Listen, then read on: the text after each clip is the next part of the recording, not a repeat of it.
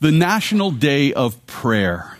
This is an annual observance which is held on the first Thursday every May. It was actually back in 1952 when the United States Congress actually designated the National Day of Prayer as a day when people are encouraged to turn to God in prayer and meditation.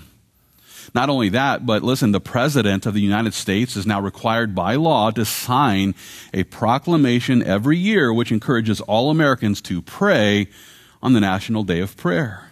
And then through the efforts of the National Day of Prayer Task Force, there are more than 35,000 prayer gatherings that occur all across our country, which are attended by several million people who are expected to participate in this call to prayer.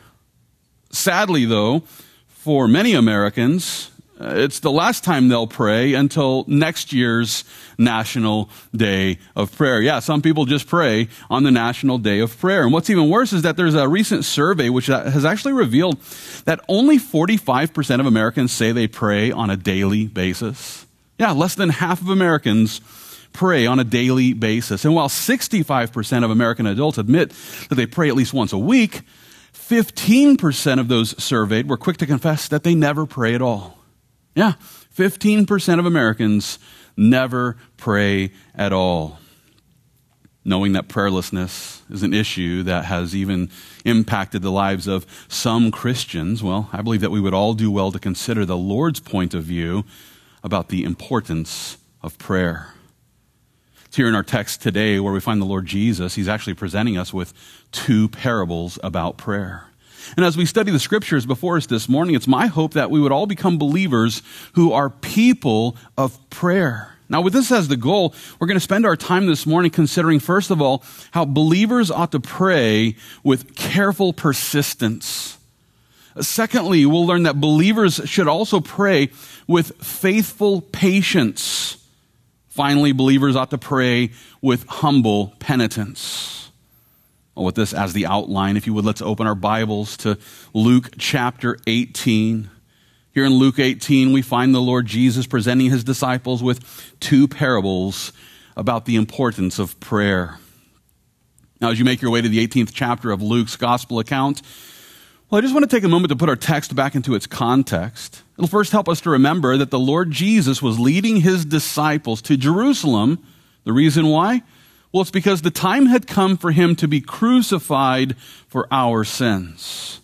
And as he made his way to the temple of God, he took the time to minister to people along the way. And it's here in our text today where we find the Lord Jesus. He's now helping his followers to understand the importance of being prayerful people. And with this as the focus, if you would look with me here at Luke chapter 18, I want to begin reading there at verse 1. Here Luke writes, "Then he spoke a parable to them that men always ought to pray and not lose heart, saying, there was in a certain city a judge who did not fear God nor regard man.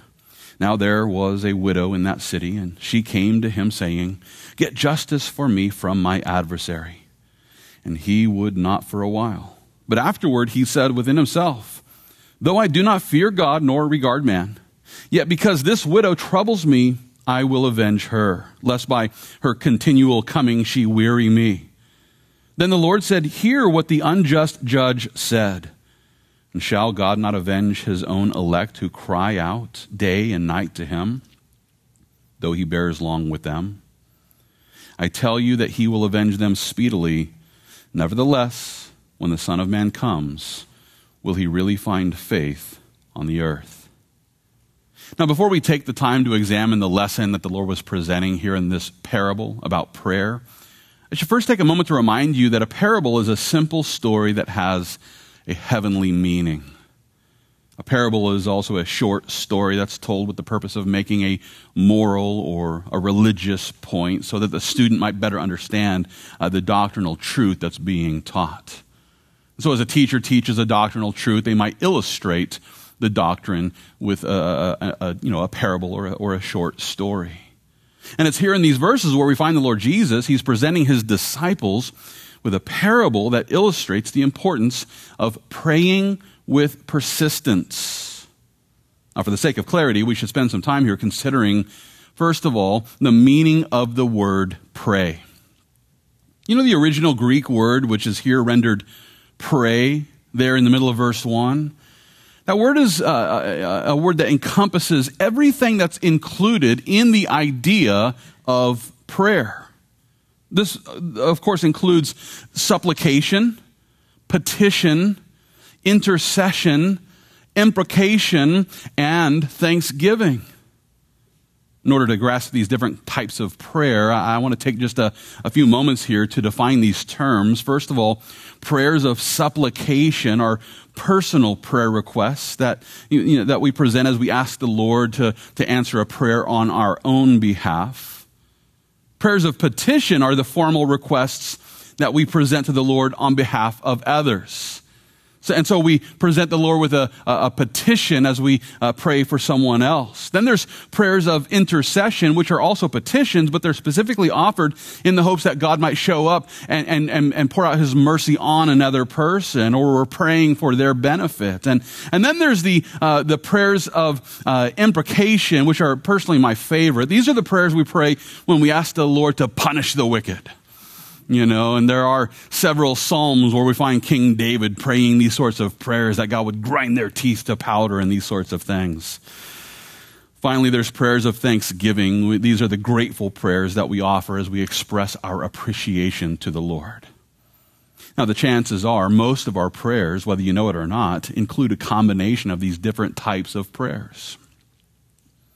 As a matter of fact, prayers of petition, well, they can easily turn into prayers of intercession. Prayers of intercession, they can start including prayers of imprecation. Prayers of supplication oftentimes conclude with prayers of thanksgiving. And there are times when our prayers include all of these important aspects of praying. And yet, regardless of the specific details of our prayers, one crucial component of praying effective prayers is to pray with careful persistence.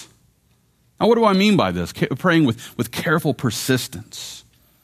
Well, with that, let's consider again how Luke here describes the parable that Jesus was about to tell. We find this preamble to the parable in verse 1. If you would look with me again at Luke chapter 18, verse 1, where Luke writes, "He spoke a parable to them," and then gives the explanation here, that men always ought to pray and not lose heart.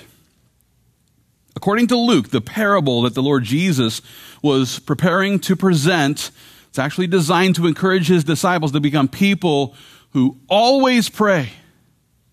Now, the word always there found in verse 1, it's actually translated from a Greek word which means this. It means always. It's deep, I know. It means always. And what this means is that we should see every situation as an opportunity to pray. Whenever our minds begin to wander with worry, that's a great time to pray. Whenever we feel, anxious about something, perfect time to pray. Whenever we're completely at peace, perfect time to pray. Whenever, wherever, whatever the situation, it's the right time to pray. And with this as the goal, I should remind you about the prayer life of the prophet Daniel. It's actually in Daniel chapter 6 where we learn about the daily custom of the prophet Daniel, which was to kneel down on his knees 3 times a day and present his prayers to the Lord. It's my guess that Daniel was actually following the plan of King David, and that plan is presented in the 55th Psalm where he declared, "Evening and morning and at noon I will pray and cry aloud, and he shall hear my voice." Yeah, King David prayed in the evening and in the morning and at noon. He prayed at least 3 times a day. And with these examples in mind, let's not forget that the Lord has called us to become believers who pray when? Always. And so I'm not even trying to give you this legalistic idea that, okay, so evening pray, morning pray, noon pray, I'm not trying to, get you to get into some legalistic ritual here, but rather just to point out that all day throughout the day, we should be praying. With this as the goal, let's take another look here at Luke chapter 18, verse 1. Here again, Luke tells us that he spoke a parable to them that men always ought to pray and not lose heart. Here in the preamble of this parable, Luke here is helping his audience to understand that the people of prayer should continue praying and to continue praying without losing heart. What does that mean? Well, I like the way that the scholars who created the New Living Translation rendered this verse. They put it like this. One day, Jesus told his disciples a story to show that they should always pray and never give up. Not losing heart means never giving up. We should continue to pray with careful persistence. Now, with this as the goal, we should consider the way that Paul encouraged every Christian to pray with careful persistence. And so if you would hold your place here in the Gospel of Luke, and let's turn in our Bibles to 1 Thessalonians chapter 5. And as you make your way to the 5th chapter of 1 Thessalonians, I just want to take a moment to point out that prayer, well, just to demystify it, if you would, prayer is a simple and a spiritual point of connection that enables us to communicate with our Creator. So we have a Creator. He's the infinite, invisible God. And prayer is our spiritual point of contact with our Creator. It's the way we communicate with God. And I want you to think about that for a moment. Prayer is a spiritual discipline that allows us to connect with our infinite Creator. How incredible is that?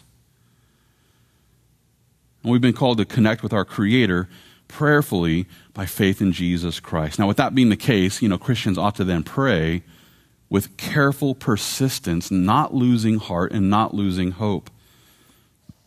Let's consider how Paul puts it here in 1 Thessalonians chapter 5. If you would look with me there, beginning at verse 16. Here, Paul declares, "Rejoice always and pray without ceasing. In everything give thanks, for this is the will of God in Christ Jesus for you." It's God's will for you, Christian, to pray without ceasing as you give thanks for everything.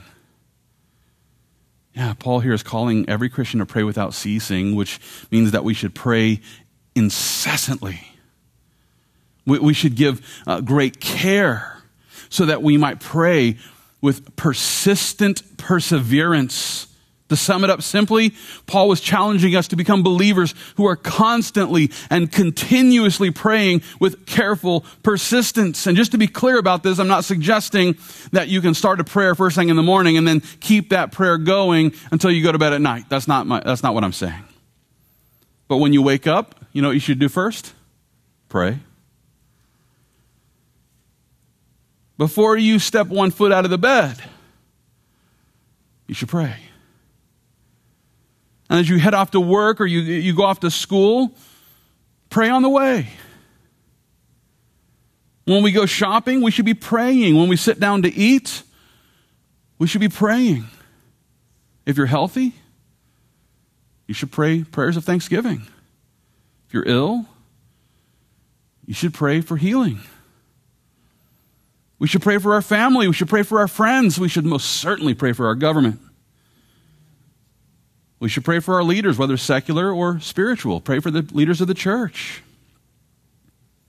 In everything, by prayer and supplication, we should spend time talking to God as often as we can each and every day. And while it's true that believers ought to pray with careful persistence, it's also true that believers ought to pray with faithful patience. Now, with this as the focus, let's make our way back to Luke chapter 18. Here we find the Lord Jesus. He's, presenting us and his disciples with this parable about prayer. And I want to take a closer look at this parable. If you would, let's pick up our study of this parable, beginning there at verse 2. Here the Lord Jesus now declares, "There was in a certain city a judge who did not fear God, nor regard man. Now there was a widow in that city, and she came to him saying, 'Get justice for me from my adversary.' And he would not for a while. But afterward he said within himself, 'Though I do not fear God, nor regard man, yet because this widow troubles me, I will avenge her, lest by her continual coming she weary me.' Then the Lord said, hear what the unjust judge said. Now, as we consider the content of this parable, it's important for us to realize that the Lord wasn't here endorsing unjust judges.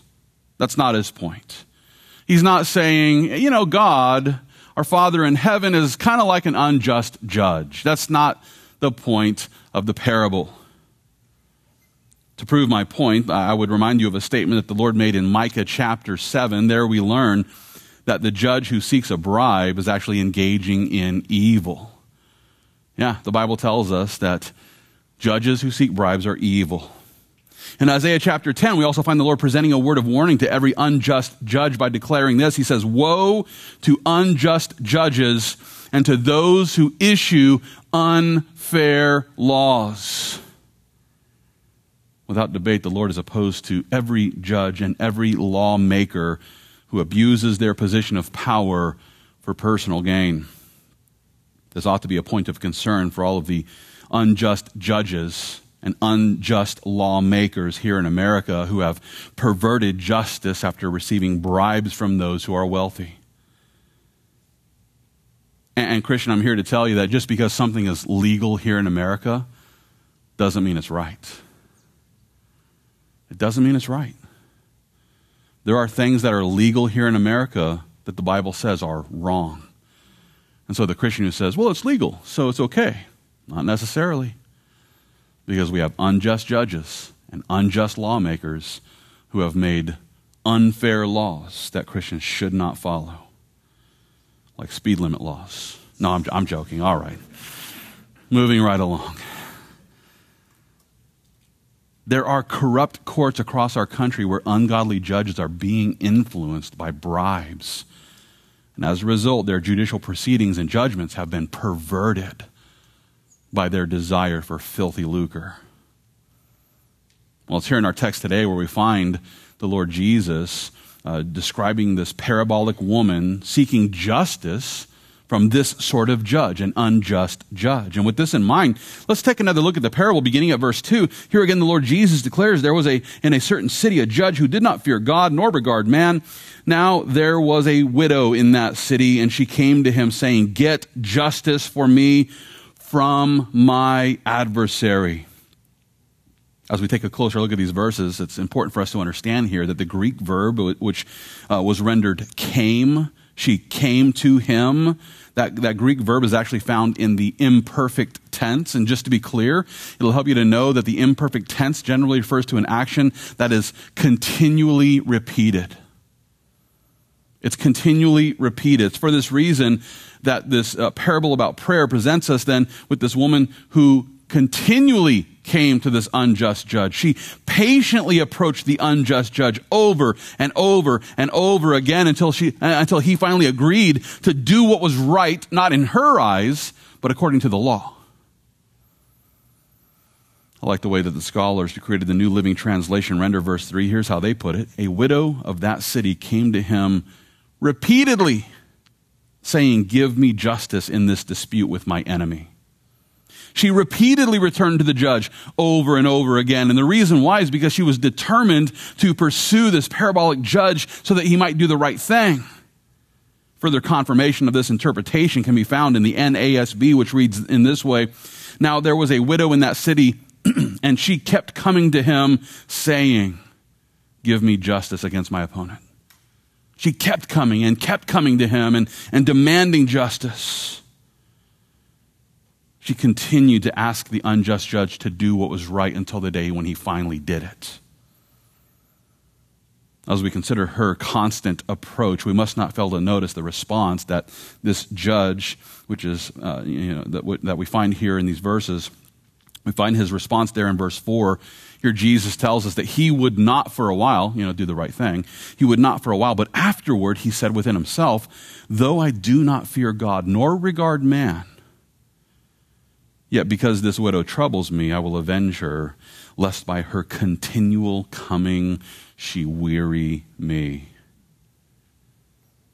Here in these verses, we find this unjust judge making the right decision, but not because he had a healthy fear of God, not because he respected other people, but because he just wanted to be rid of her.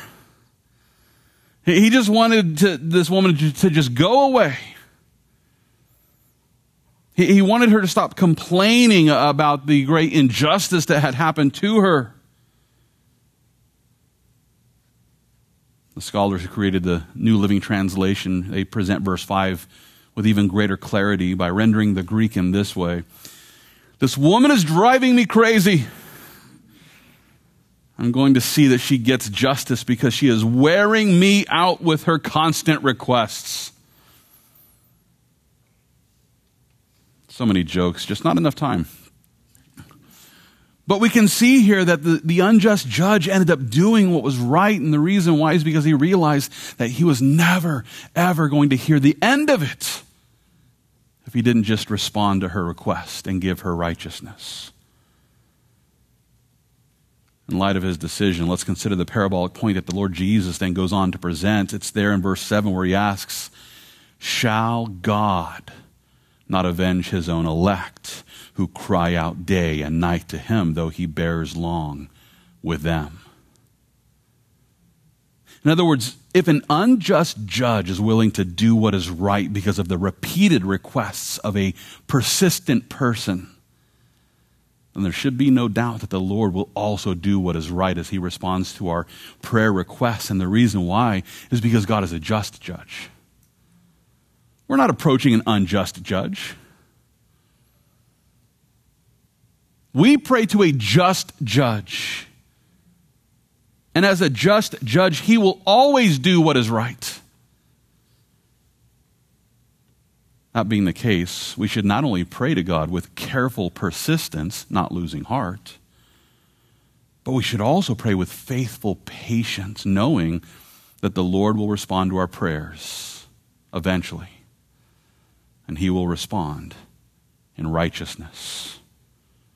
Now, with this as the goal, I want to consider the concern that Christ Jesus shared here in our text today. If you would look with me once again at the beginning of verse 7.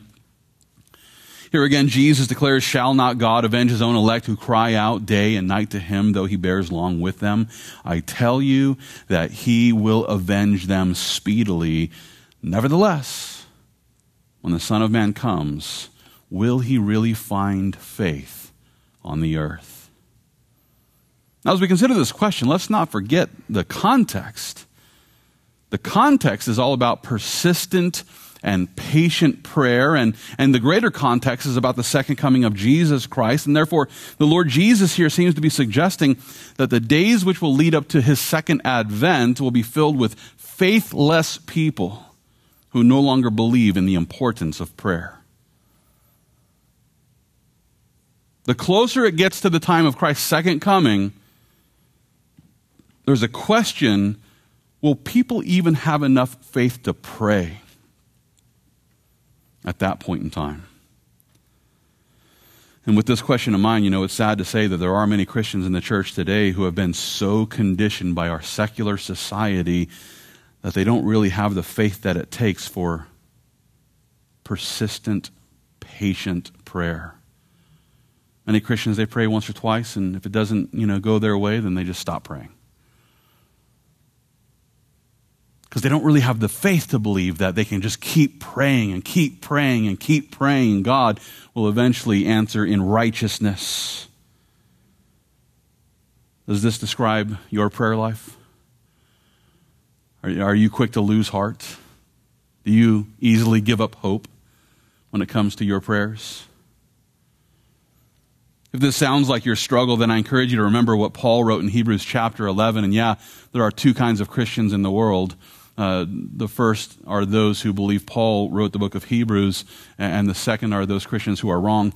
But so it's here in Hebrews chapter 11 where Paul writes this. He says, "Without faith, it is impossible to please him. For he who comes to God must believe that he is, and that he is a rewarder of those who diligently seek him." Without faith, it's impossible to please the Lord. The reason why is because the only way we can approach the Lord is by faith. The only way we can approach the just judge of heaven and earth is by faith in the finished work of Jesus Christ. And the reason why is because we are sinners. And sinners cannot approach a holy God without receiving the just punishment that we deserve. But those whose lives have been hidden in Christ by faith in the cross, well, we've been forgiven for our sins. Our sins were wiped out on the cross. We've been cleansed by the blood of Jesus Christ, and now we can boldly enter the throne room of grace by faith in Jesus Christ.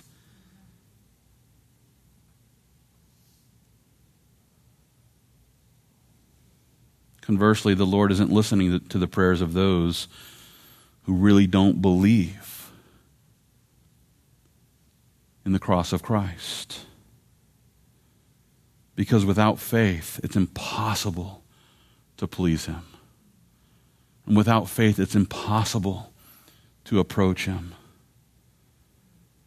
Not only that, but he says without faith, it's impossible to please Him, for he who comes to God must believe that He is, that He exists, and that He is a rewarder of those who diligently seek Him. Are you diligently seeking the Lord in prayer? The Lord will reward those who, by faith, diligently seek Him. The Lord rewards those who faithfully pray with enduring patience as we wait for His righteous response. And it's possible that you've been praying with enduring patience, and yet the Lord still hasn't answered your prayers, and you're beginning to lose heart. Maybe you're beginning to lose hope, and the prayer that you used to pray once a day, now you're praying once a week. Or maybe you started praying once a week and now it's kind of once a month or once a quarter.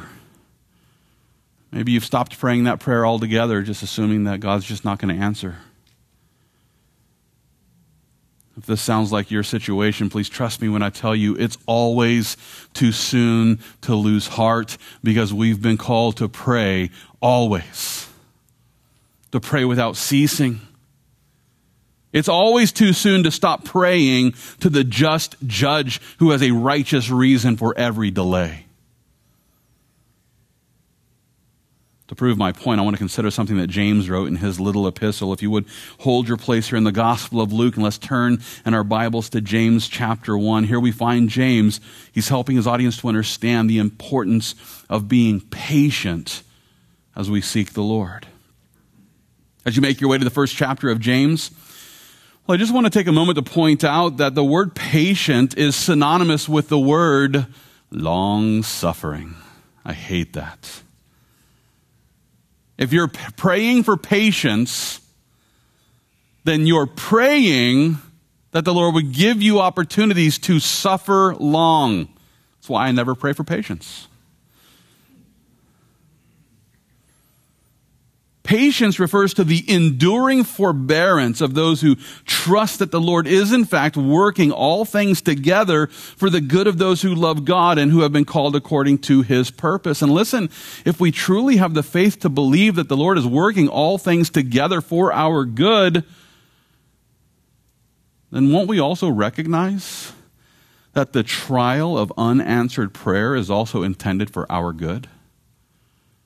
Oh, we think unanswered prayer is just God being mean.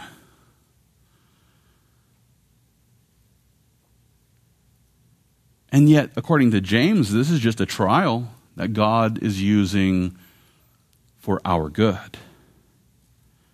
Let's consider how James puts it here in James chapter 1. Look with me there, beginning at verse 2. Here James declares, "My brethren, count it all joy when you fall into various trials, knowing that the testing of your faith produces patience. But let patience have its perfect work, that you may be perfect and complete, lacking nothing." James here is reminding us of the fact that the Lord allows every trial, He allows every trouble into our life so that we might begin to develop the patient faith that results in our perfection. This is the path of sanctification. So the Lord allows us to struggle with trials. He allows us to deal with troubles so that the testing of our faith results in our perfection. And listen, this includes the trials and the troubles that we suffer as we wait for the Lord to respond to our repeated prayers. Yeah, that's a trial, isn't it? Unanswered prayer? Isn't it troubling when the Lord doesn't answer your prayer? Of course.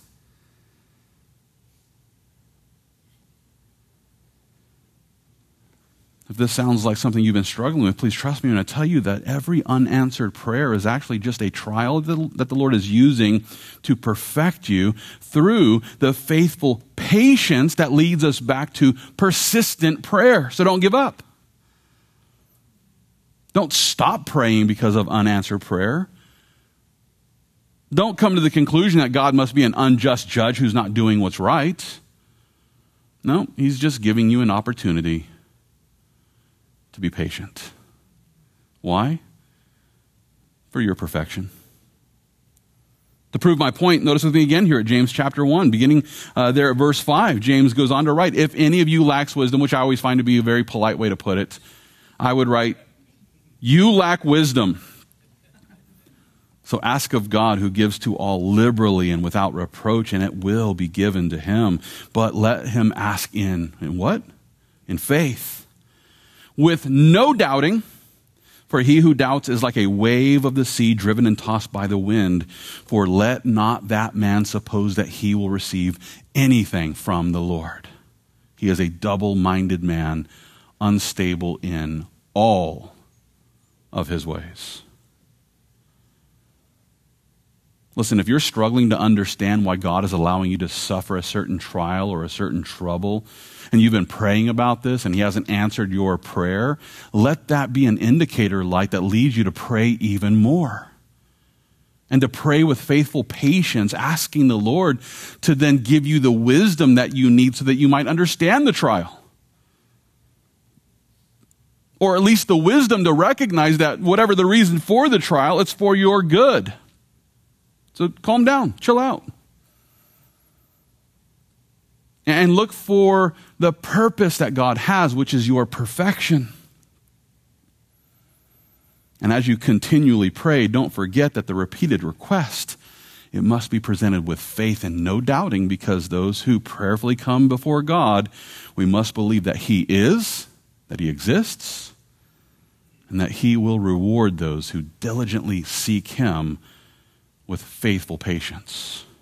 Now, this brings us to our third and final point, because listen, believers should not only pray with careful persistence, and we should not only pray with faithful patience, but believers ought to also pray with humble penitence. And with this as the focus, let's make our way back to Luke chapter 18. Here in Luke 18, we find the Lord Jesus presenting his disciples with a second parable about prayer. And with that, I want to pick up our study of these verses, beginning there at verse 9. There in verse 9, Luke tells us that he spoke this parable to some who trusted in themselves, that they were righteous, and despised others. 2 men went up to the temple to pray, one a Pharisee, and the other a tax collector. The Pharisee stood and prayed thus with himself, God, I thank you that I am not like other men, extortioners, unjust, adulterers, or even this tax collector. I fast twice a week. I give tithes of all that I possess. And the tax collector, standing afar off, would not so much as raise his eyes to heaven, but beat his breast, saying, God, be merciful to me, a sinner. I tell you, this man went down to his house justified rather than the other. For everyone who exalts himself will be humbled, and he who humbles himself will be exalted. Now, here in this second parable, we find the Lord Jesus. He's presenting us with this, story about these 2 men who go up to pray. And Luke presents us with a little information up front by telling us that this parable was about some who trusted in themselves. They were trusting in their own righteousness as if they had some. They were self-righteous, and therefore they despised others. Jesus here is helping his disciples to understand how the prayer of those who trusted in themselves was rejected, while those who were humble, the prayer is accepted. And so we're presented with the contrast between these 2 characters who were prayerfully approaching the throne of God. And we should notice that they're approaching God in 2 completely different ways. Now listen, they're both Jews. They're both standing in the same temple. They're both there at the hour of prayer. And yet the prayer of the one man was received while the prayer of the other was ignored. With this, I want to take a closer look at the prideful prayer offered by the religious leader who trusted in his own righteousness. Notice again at verse 11, the Lord Jesus tells us that the Pharisee stood and prayed thus with himself. God, I thank you that I'm not like other men, extortioners, unjust, adulterers, or even this tax collector. I fast twice a week. I give tithes of all that I possess. And I'm sure within his heart was so much more, so many more reasons for why he was just the best person in the world. But we should first notice that this prayer is being offered by this conservative religious leaders. That's what the Pharisees were, the conservatives. They weren't like the liberal religious leaders. They were the conservative religious leaders. They had the strictest interpretation of the law. They had the most rigorous, approach at studying the scriptures. They had all the hand washing routines down. They were completely about not only the laws of God, but the laws of men. And they believed that they were right before God because of their bloodline and because of the laws that they kept.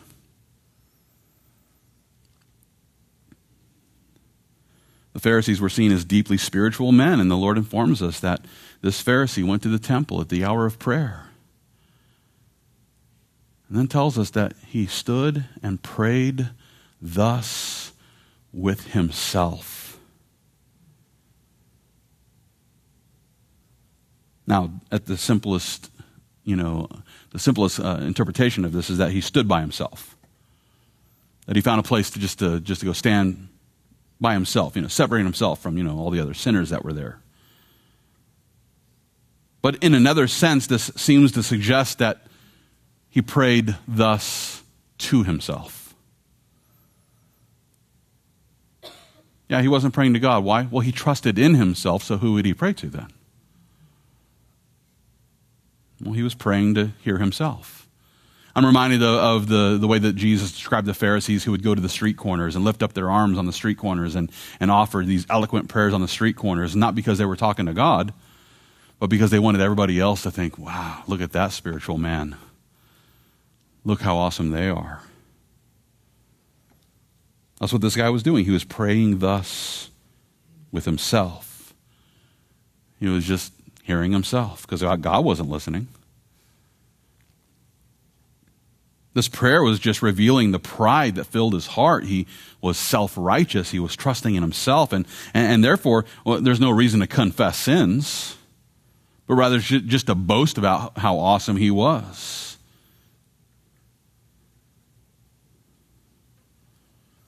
He prayed and presented himself as a man who's better than most. And I can just hear him praying, thank you, God. I'm not like all these sinners up in here who need to come in here and repent. I can come in here and stand in my own righteousness.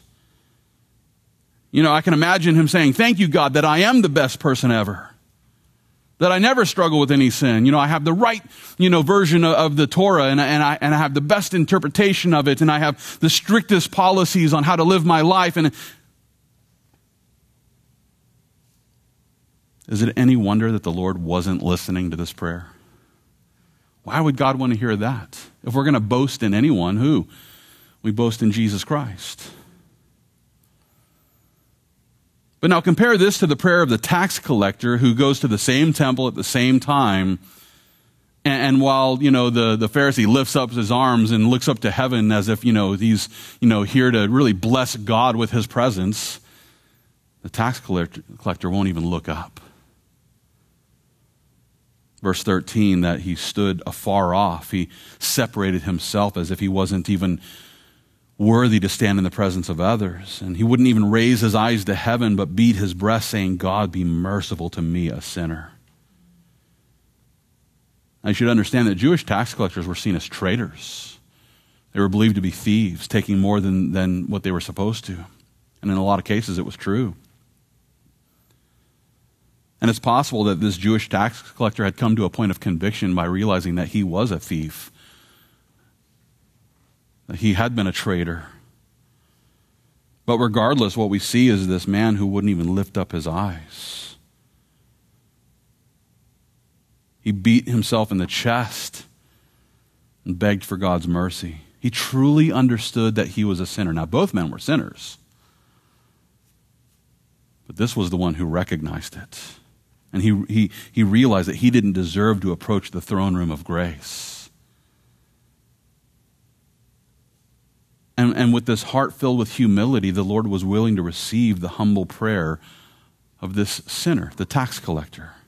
As a matter of fact, look again at verse 13. Here Luke writes, the tax collector standing afar off would not so much as raise his eyes to heaven, but beat his breast, saying, God, be merciful to me, a sinner. I tell you, this man went down to his house justified rather than the other. For everyone who exalts himself will be humbled, and he who humbles himself will be exalted.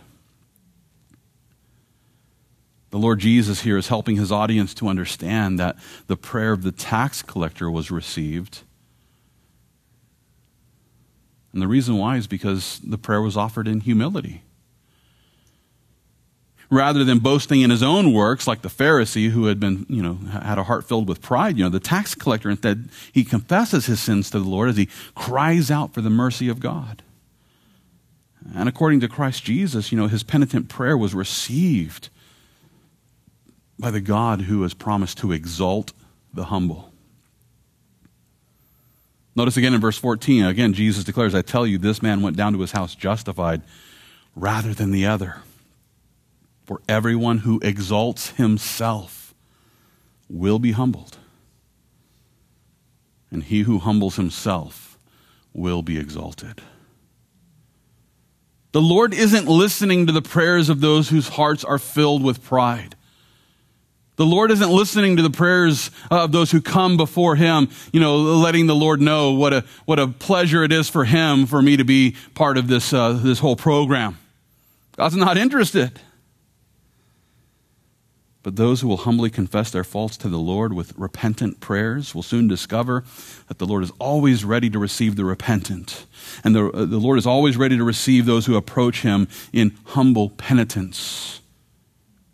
And not only is he happy to receive the penitent prayers of those who walk in humility, but he's also promised to exalt those who humble themselves through repentance. If we will lower ourselves before him, he will exalt us.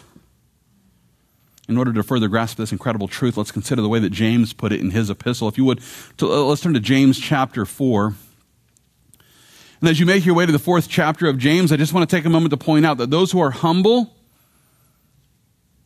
well, we see prayer as a privilege, which enables us to then draw near to God. Prayer is a privilege. But in contrast to this, those who are proud, well, they see prayer as an opportunity to boast about themselves. Maybe you've been to some prayer meetings where someone started praying and it was just really about, how awesome they are and how many things they're accomplishing for the Lord and his kingdom. And they just kind of turn their prayer into just kind of like this, the humble brag is what we call it. Yeah, some people pray like that. They're praying, but really it's just kind of to let everybody in the room know, how spiritual they are. And then there are those who are filled with pride, and they see prayer as a method of manipulation. They might be trying to manipulate the people around them, like praying for, some financial need. Oh, Lord, I just pray that you would help me with my finances. I'm broke. And all in the hopes that someone with money might, come alongside after the prayer meeting and say, hey, here's $20, It's just manipulation. Another method of manipulation is trying to convince God to get on their page. Lord, if you just, give me some more money, I'll use it to bless the church. I'll start tithing, God.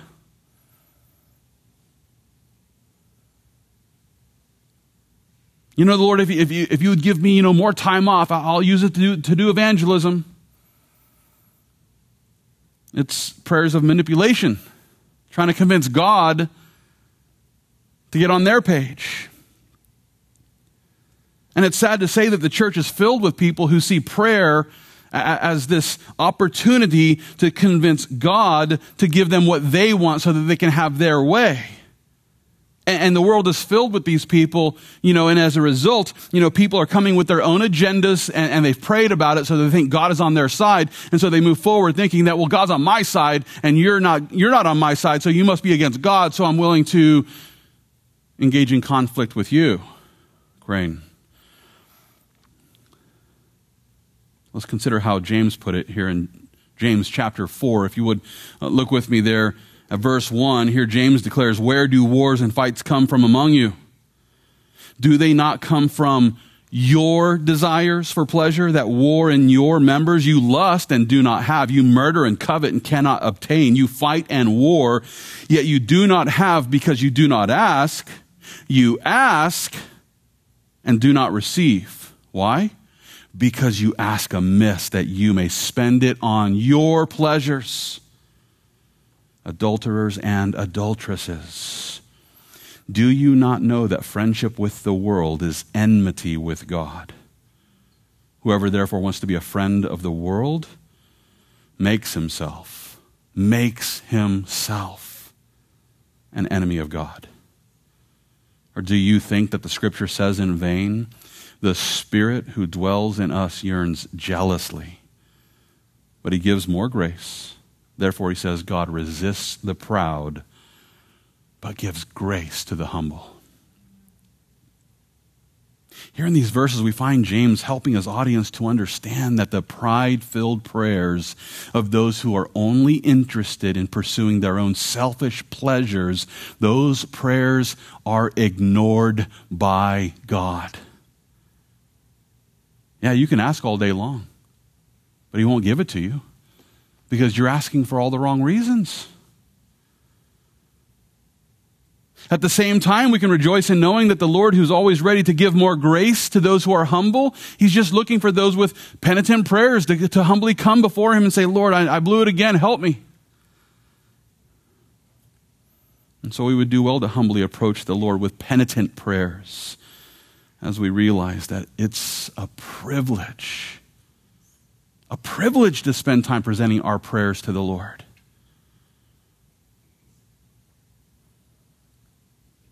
Think about that for a moment.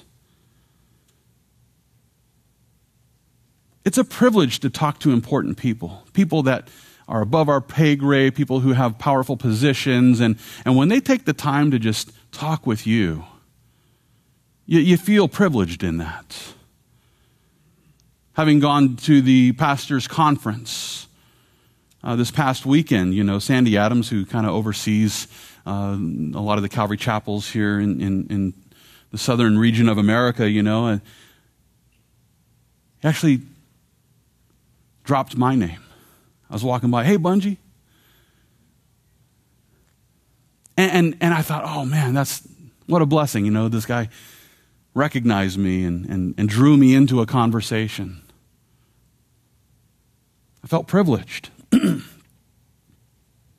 And we feel privileged when someone of importance and power takes the time to talk to us. And for example, just imagine, President Zelensky calling you right now to ask your opinion about what to do with the Ukraine situation. Would you stop and take that phone call right now?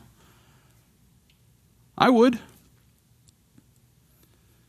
And if President Biden called you right now and wanted your opinion on what to do, with the economy and these sorts of things, would you take that phone call right now? I would. It would be a point of privilege to answer and say, yeah, what is it, President Biden? And he'd be like, true international oppression. And I'd be like, what are you trying to say? I don't understand these words. Let me see if I can get someone to, with the gift of interpretation here. And then we try to work it out, Open the pipeline, get back to fracking. But so anyway, but there's a point of privilege when powerful people look to us to communicate. The creator of heaven and earth is ready to talk with us. The King of Kings, the Lord of Lords wants to have daily conversations with you. And yet how many of us are just kind of like, I'm so busy today, I don't really have time for prayer. You don't have time to not pray.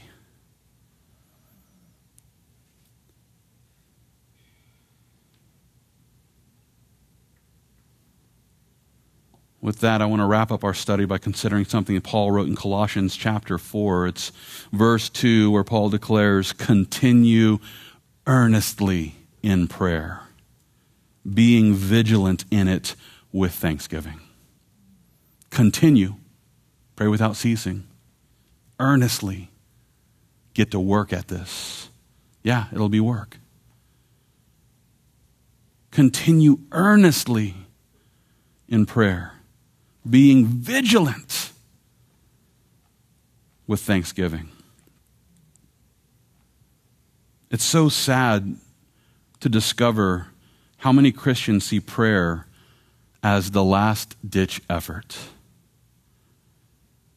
for whatever the issue is. Well, I tried this, I tried to do that, and this other thing, and I guess it's time to pray. What? Praying wasn't the first thing you did? Yeah, my life's a mess. I'm trying to work it out. Yeah, I can see why. You're leaning on your own understanding rather than praying. Well, I got counsel. Really? Did they tell you to pray? That's the first counsel you need. Go pray about it.